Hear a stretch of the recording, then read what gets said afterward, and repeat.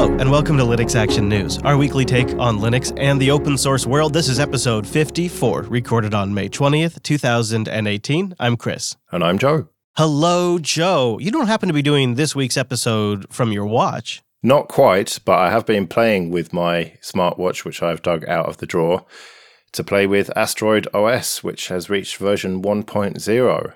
And Asteroid OS is an alternative ROM for smartwatches that is Linux-based and completely open source. Yeah, you say Linux-based. I say it's based on some of the best. It's the Open Embedded platform. It's OpenPKG, Wayland, Qt5, Systemd, BlueZ, and your favorite, Pulse Audio. Yeah, it's kind of like a proper Linux box on your wrist. It's very strange. They even talk about being able to run Docker on it. Yeah, that's my favorite part, is if you want to run Docker on your watch, go for it.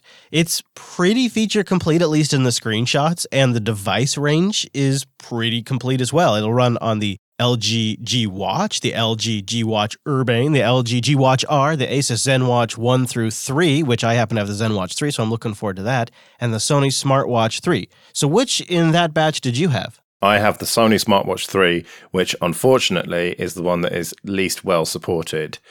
There's no haptic, and it's a little bit buggy, which kind of sucks, but I used it for a day, and it was great. Yeah?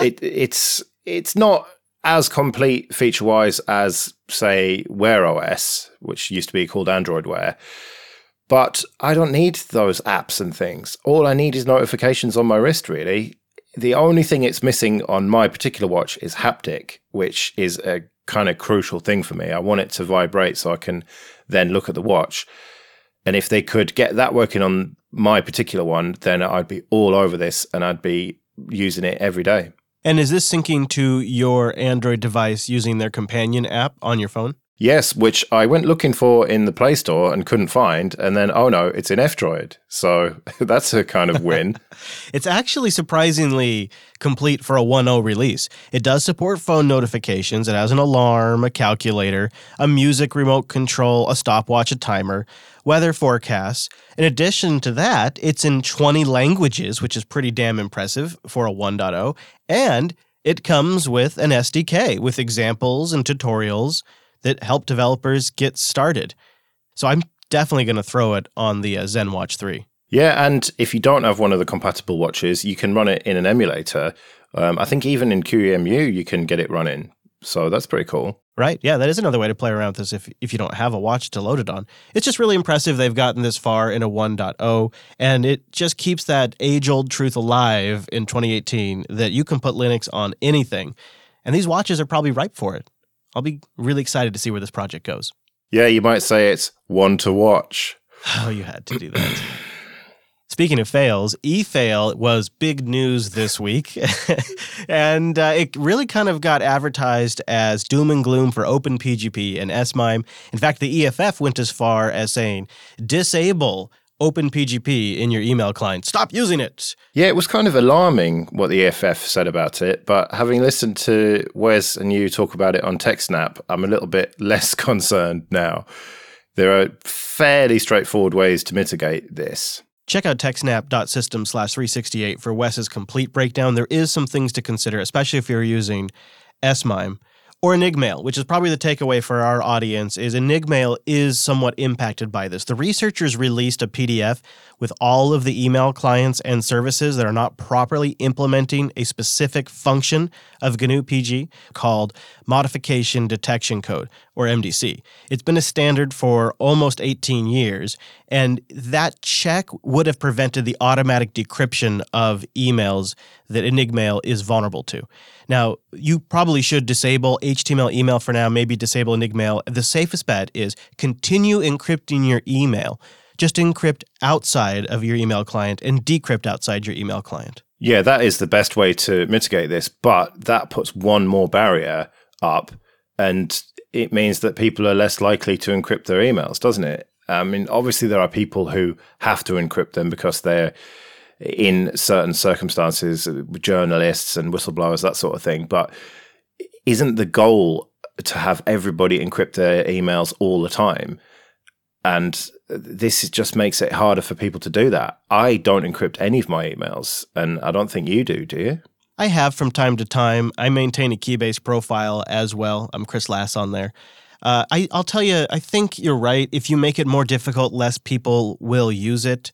And the hardest thing about encryption is the math can be solid, but the implementation of the math can be flawed. And that implementation is really what makes the difference. And if you are really reliant on robust encryption, you have to also be very aware of how it's implemented. As an example, Signal is generally considered a well-implemented protocol, but the desktop implementation of Signal on Windows was recently discovered to have cached plain text chats that were outside the encryption scheme because of an implementation flaw. Signal, the protocol, 100% solid, but the way it was implemented on the Windows desktop wasn't. That's what's happened here with these mail clients, and that's a point that Proton Mail tried to make in the wake of all of this is why we implement GNU PG encryption specifically like this. And they outline all of that on their blog, which we also analyzed in that episode of TechSnap. But I think it drives home the point that if you really are going to be dependent on this, you have to be a connoisseur of the implementation of the math. Well, it's interesting you mentioned Signal. It feels like that's where people are going for their encrypted communication, is apps like that, a more modern approach to encrypted messaging rather than good old-fashioned email. Yeah. And I feel that with each big story like this, a lot of people will only hear the headline and not necessarily dig into it and think mistakenly that GPG has got the problem in it, or OpenPGP or whatever. And that means that maybe they'll be less likely to use that kind of encryption, and it'll push them more to these sort of centralized apps rather than the truly decentralized communication method that we've had for all these years, which is email. Yeah, there definitely could be that effect. The implementation size, right? The momentum behind OpenPGP and GNU PG encrypted emails is so large. There's a bunch of old school folks out there that's how they've been communicating for a really long time, and they know how to do it right. And I don't think they're going to be switching away. So it's not like we're all just going to see it disappear. But I do think probably new people coming online today, or people that are getting into encryption because all of a sudden they have something that they need to keep private, I bet you're right. They're going more to things like Signal. They're not going to Thunderbird with Enigmail and then setting up GPG keys and all of that. I doubt it. I don't know if it's necessarily better, though. I think I would probably be happier if they were. Yeah, it'd be interesting to hear how much of the audience uses encryption for their emails. So do get in contact, linuxactionnews.com/contact. It appears after the GNOME development community received some feedback, they decided to roll back a somewhat controversial decision earlier in the week to remove the ability for Nautilus to launch binary applications. This caused quite a big stink, didn't it? I had emails, it was all over Telegram, it was all over Reddit. It was people saying, oh, look, typical GNOME behavior, removing features just because they think people don't need them. And at least this time they actually did listen, and they are bringing this feature back. Well, they're not taking it away, I suppose.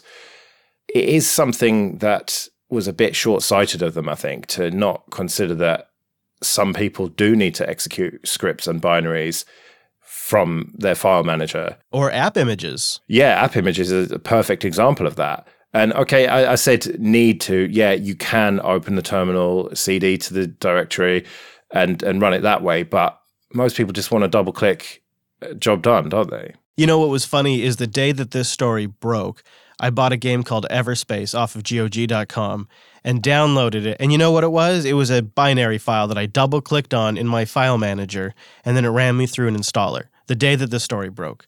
And this would have affected bin files, run files, shell scripts, .app image files, .desktop files, if you just have a .desktop file you want to execute. And I think the rationale for this was a couple things. Number one, if they are removing desktop icons from Nautilus, it probably makes sense to take this functionality out as well. And then additionally, there's an unquestionable improvement in security. A lot of users that are going to get some cryptoware around on their system or something that runs as user privilege are going to be because they downloaded it and double-clicked that file and it executed. If you take that ability away from the users and say, no, you have to go through the launcher or GNOME software, then you're going to substantially improve the security of the desktop for your average user. I'm just not a big fan of building a Linux desktop anymore for the average basic user. I don't think that's our core demographic, and I think we make a very powerful operating system less appealing as a tool to people that do want to use it to get complicated jobs done. So I'm never really on board with that rationale, but I can follow it to a certain logical conclusion. But I think I agree with you. It feels pretty disconnected from reality. Now, they did respond to the feedback and decided to halt for now, but discussions are ongoing about maybe removing this functionality in the future. And the use case that they cite, which we'll have linked in the show notes, linuxactionnews.com/54, is an obvious one. It involves somebody who has some scripts that they double-click on and run while they're working on other things. It's something you would see in any office anywhere in the world. And they apparently didn't consider this use case. I am shocked by that. I'm shocked that they talk about, they use language like, well, nobody is doing this, and nobody should be running software that way, and nobody downloads a binary anymore. That's just not acceptable. That kind of language is surprising to me.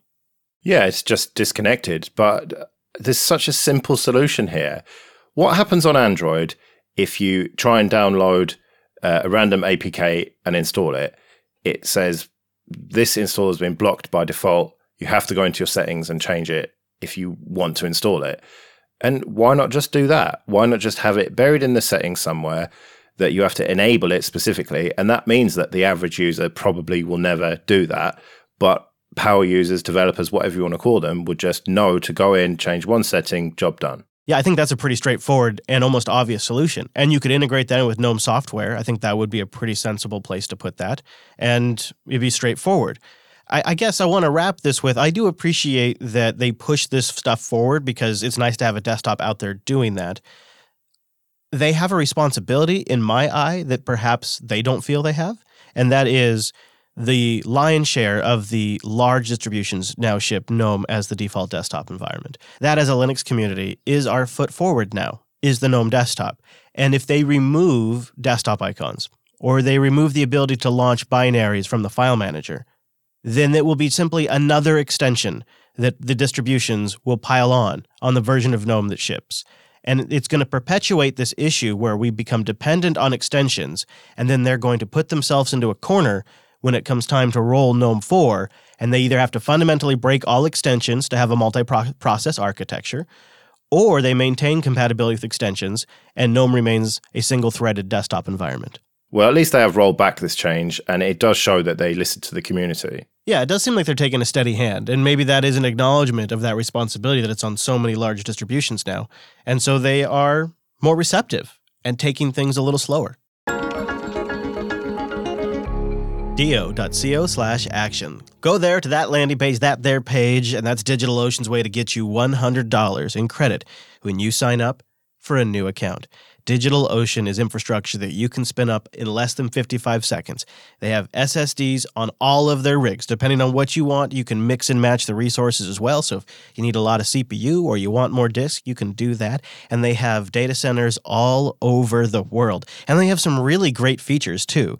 I love this back-end networking stuff they have that they call private networking. I call it back-end networking really, because think of it like this. You can have one box that's public-facing, has a public IP address, and then you can have 3 or 4 systems sitting behind that on a private internal data center network that doesn't have a public address. But your machine that's on the public face could still communicate with it. And that's great for like backups or a database, or if you want to proxy something. Or something I've played around with recently is a NAS system that's connected to a Nextcloud instance running on a Fedora 28 cloud droplet.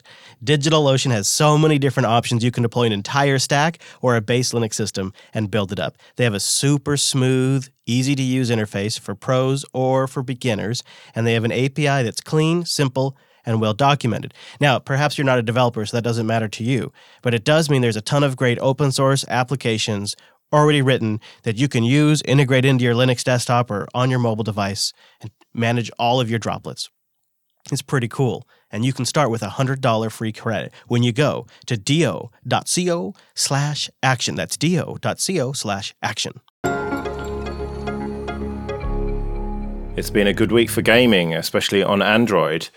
Now, instead of needing a Steam Link box to stream your games from your big, beefy gaming PC, you can just install an app on Android and away you go. Yeah, as long as your PC is connected to Ethernet, you have to have a good connection on the PC side at least, and if your Android device is on 5 gigahertz Wi-Fi, you'll be able to play games on your mobile using a Bluetooth Steam controller or any other Bluetooth gamepad device that you can get paired to your phone. And Valve says that apps could support up to 4K at 60 frames per second, but for the most part, you're going to see most games streaming to your phone at 1080p, 60 frames per second. Yeah, I wonder if phones are really the target for this, because it would kind of make more sense to use a bigger screen, like with a tablet or even with an Android box plugged into a TV, wouldn't it? Yeah, I am biting at the chomp, as they say, to get the NVIDIA Shield TV version of this. It's an Android TV box. It's wired in, and it's got a very high-end processor, so it should be able to do 4K. Not that my TV is, but that's where I want to try this. And think about it. I could have one PC, and I confirmed with Valve that it will run on Linux. I don't know if it does today, but their intention is to allow you to stream Linux Steam games to these apps. So it's not going to be a mutually exclusive thing to Windows. And it's not actually exclusive to Android either, is it? It is going to be coming to iOS, but we don't talk about that on this show. Yeah. Well, yeah, I think Apple is just, they're taking their time. You know, they're really committed to gaming, Joe. Yeah. But then again, Apple isn't the only one having App Store problems this week. Yeah, so some malware was found in the Snap Store and quickly removed, to be fair, and it wasn't that harmful. It was a cryptocurrency miner, so it pegged your CPU and wasted a load of battery life or energy. Didn't steal any information as far as we can tell at this stage. But it is illustrative of a potential problem with how the whole Snap ecosystem works.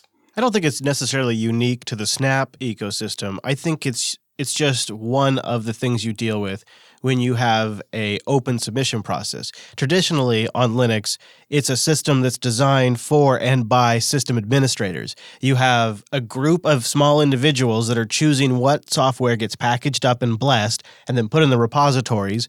And you as a user just assume that these people that have blessed the software have done their job, and you install it, and it's worked really, really well for a long time. But in the world of Docker Hub and Snap Stores and app images, anybody can create one of these and anybody could submit one of these.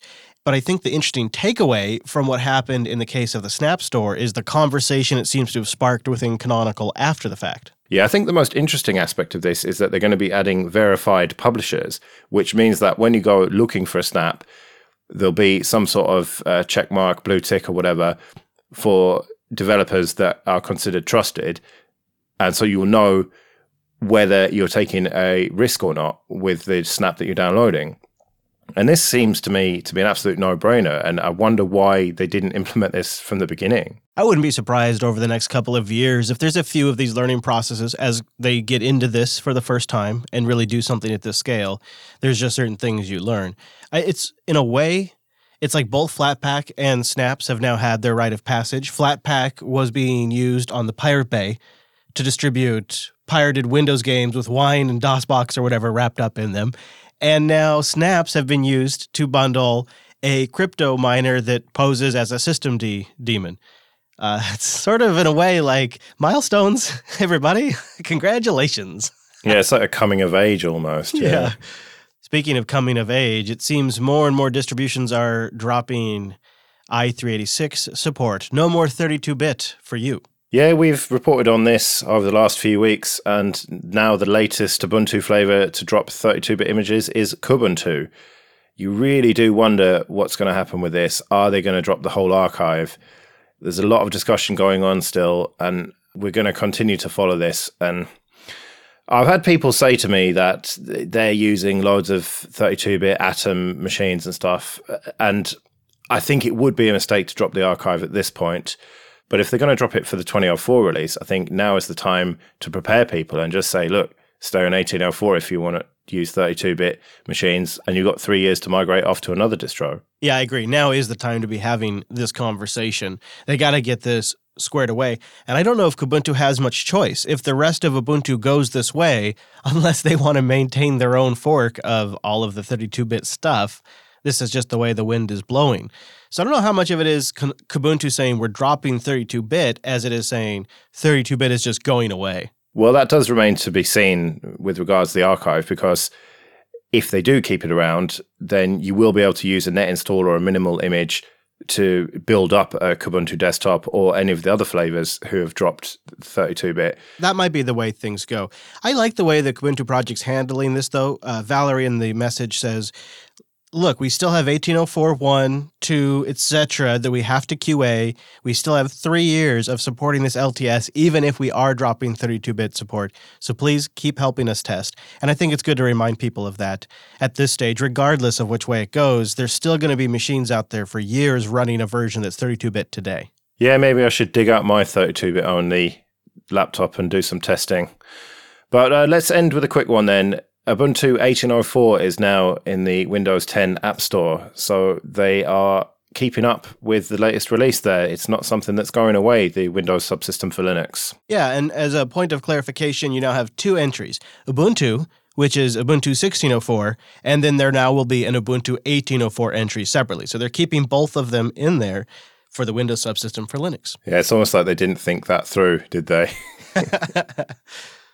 Well, I'm off to Texas. June 8th through the 9th is Texas Linux Fest in Austin. And if you're in the area and want to get some barbecue and hang out, join our Texas Telegram group, jupiterbroadcasting.com/Texas. We'll be planning meetups there, coordinating times. We like to keep it fluid, and that's the best way we found to do it. jupiterbroadcasting.com/Texas. Plus, I'll have the Rover tracker on me the whole way down to Tejas. So if you want to follow me and meet up along the way, jupiterbroadcasting.com/Rover. And go to linuxactionnews.com/subscribe for all the ways to get new episodes of this show every week. And linuxactionnews.com/contact for ways to get in touch. You can support the whole network at the Patreon page, patreon.com/JupiterSignal. We'll be back next Monday with our weekly take on Linux and open source news. I'm at Chris LAS. I'm at Joe Ressington. Thank you for joining us, and we will see you next week. See you later.